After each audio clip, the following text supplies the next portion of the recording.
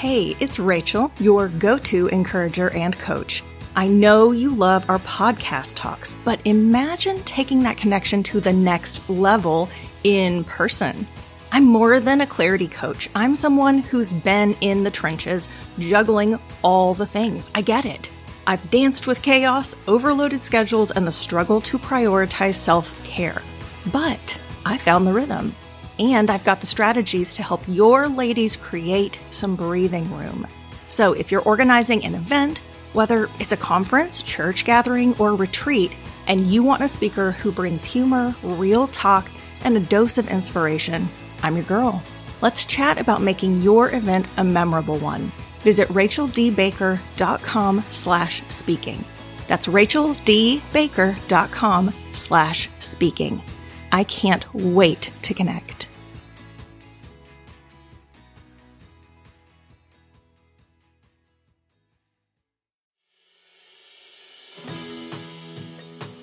You are officially invited to create some breathing room.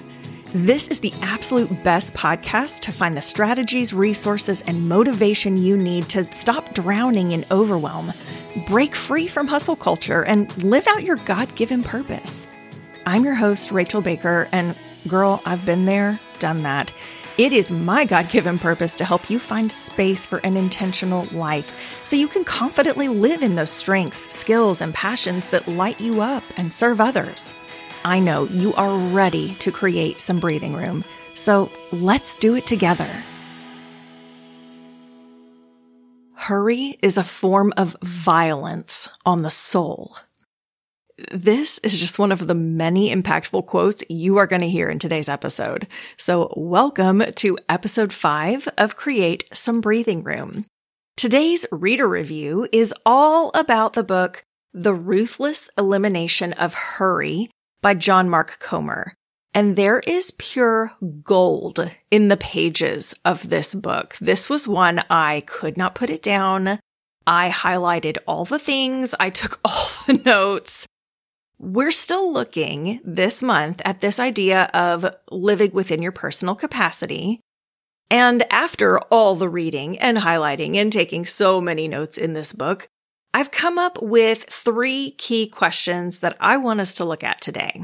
They all stem from some of my favorite sections of this book and quotes that should help you consider what your personal capacity is, whether or not you're living in it, and if you're even filling your days with things that you want to be doing.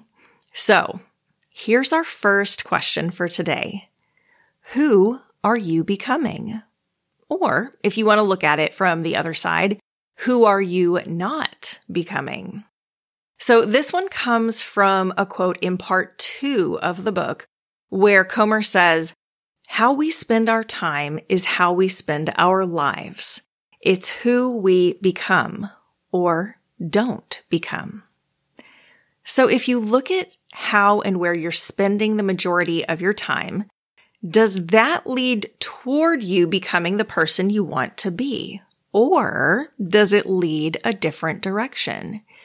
Do you even like the direction you are currently headed in?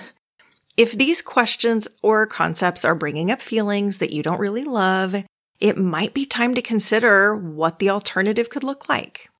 And actually, the first piece of this puzzle might just be stopping for a minute to consider who you do want to become as the days and weeks and months and years keep going, because they do keep going.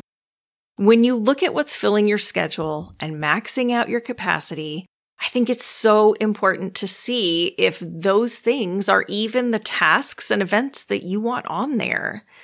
When I realized how much of my time was spent doing things that didn't really amount to anything, or they didn't really fall within my God-given strengths, and they didn't really make a difference to anybody else, I knew it was time to get intentional and start creating some boundaries around my time.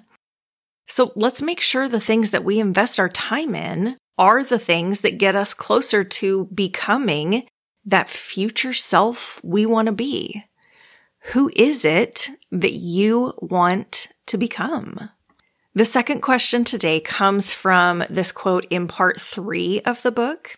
It says, When we get over busy and life is hectic and people are vying for our time, the quiet place is the first thing to go rather than our first go-to.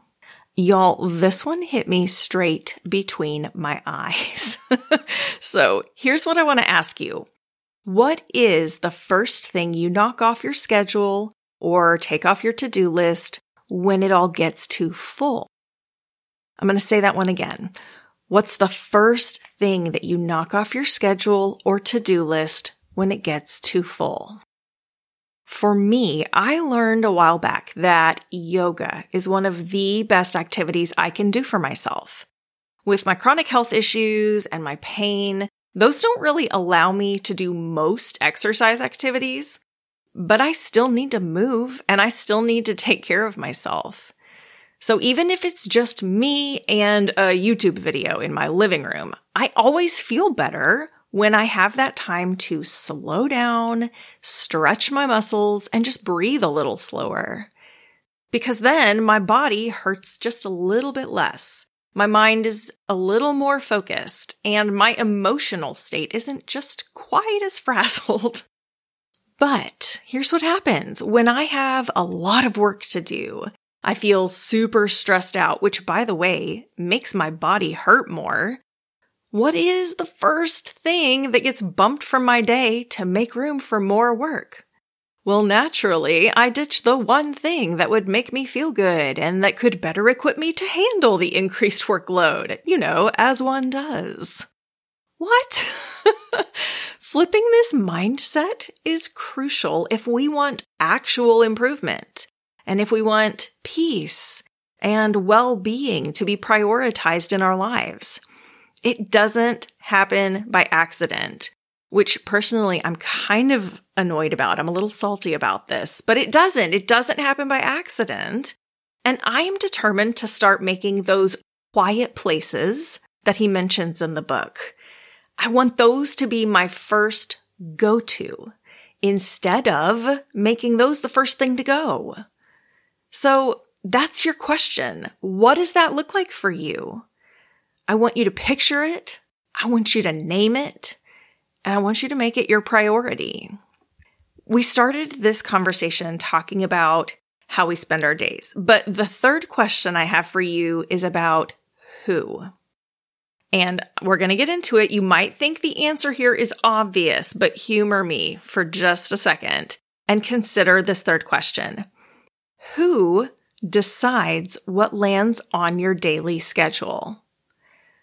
Are you choosing what goes on your schedule each day?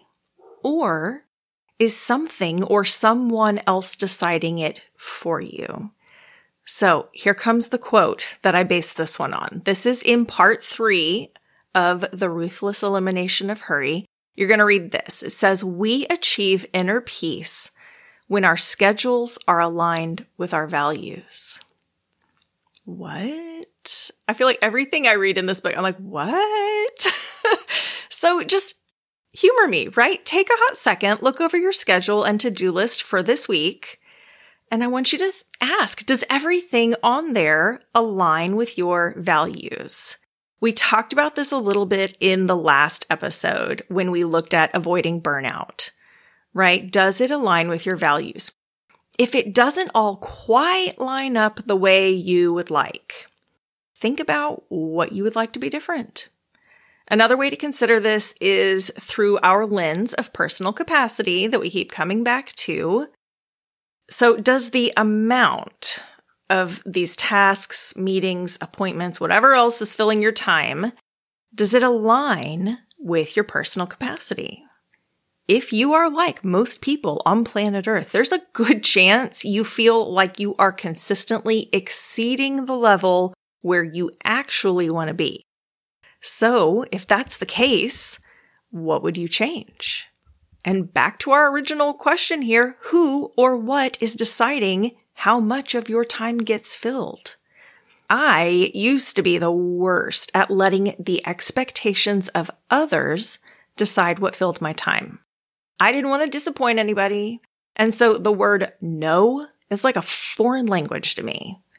So please believe me when I tell you that letting other people and other circumstances dictate what fills your time every single day will 100% lead to resentment and burnout.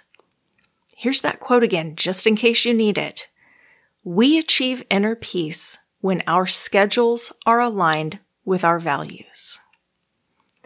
So there are 2 quotes from the epilogue of this book that I think summarize everything perfectly. So I want to leave you with those today. Here's the first one. It takes practice to live from attention and awareness. And the goal is practice, not perfection. There's no one-size-fits-all solution to all of this. But I think the point of this quote is that moving forward with intentional effort and purpose, that's a worthwhile practice to have. So the final quote I have for you, also from the epilogue, says, "What if time itself isn't a scarce resource to seize, but a gift to receive with grateful joy?" Ponder that one a minute. Because as we wrap up this time together today, I want to encourage you to sit with that last quote for just a bit. It's a beautiful question, and it can lead to a moment of discovery. Write it down somewhere, or even take a few minutes to journal it out. Here it is again, in case you need it. What if time itself isn't a scarce resource to seize, but a gift to receive with grateful joy? If time itself isn't actually a scarce resource that we are frantically trying to hold on to or get more of, if it's a gift, then what are you doing with that gift? And are you able to receive it with that grateful joy? Your answer here matters. My answer here matters. So I hope you'll take some time to consider it. Maybe listening to some of the wisdom that John Mark Comer shares in this book has made you realize it's time to change things up in your own life. But also, that is hard. Changing up your lifestyle to get more intentional without feeling more hurried, it's a tricky thing. And you probably have questions like, well, what's the next step? Where do I start? Can I even actually do this thing? Finding the answers to questions like this is literally one of my favorite things to do with people. So I want you to know my free coffee chat could be your next best step. And also, who doesn't like to chat over coffee? I mean, you can bring whatever tasty drink makes your heart sing. Go for it. I will obviously be showing up with my coffee in hand. But regardless of your drink preference, I want you to click the link in the show notes, head over to racheldbaker.com, schedule a time that works for you. This is free. Did I mention it's free? I just want to talk through the sticky parts of this with you and help you figure out what comes next. Do not let fear or uncertainty keep you from taking steps to eliminate hurry from your life. And if you haven't been able to tell already, I loved this book. I love it. I want you to get it. I want you to read it, and I want to know what you think of it. But beyond anything else, I want you to get unstuck, and I want you to feel unhurried.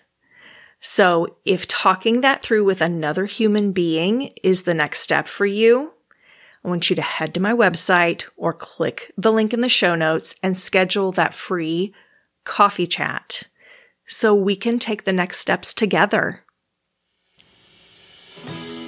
Thanks so much for listening today. Be sure to check the show notes to get links for all the resources mentioned in this episode. As always, your reviews make such a difference, so thank you for taking the time to leave those for us. Your ratings and thoughts mean so much. I love reading each and every one.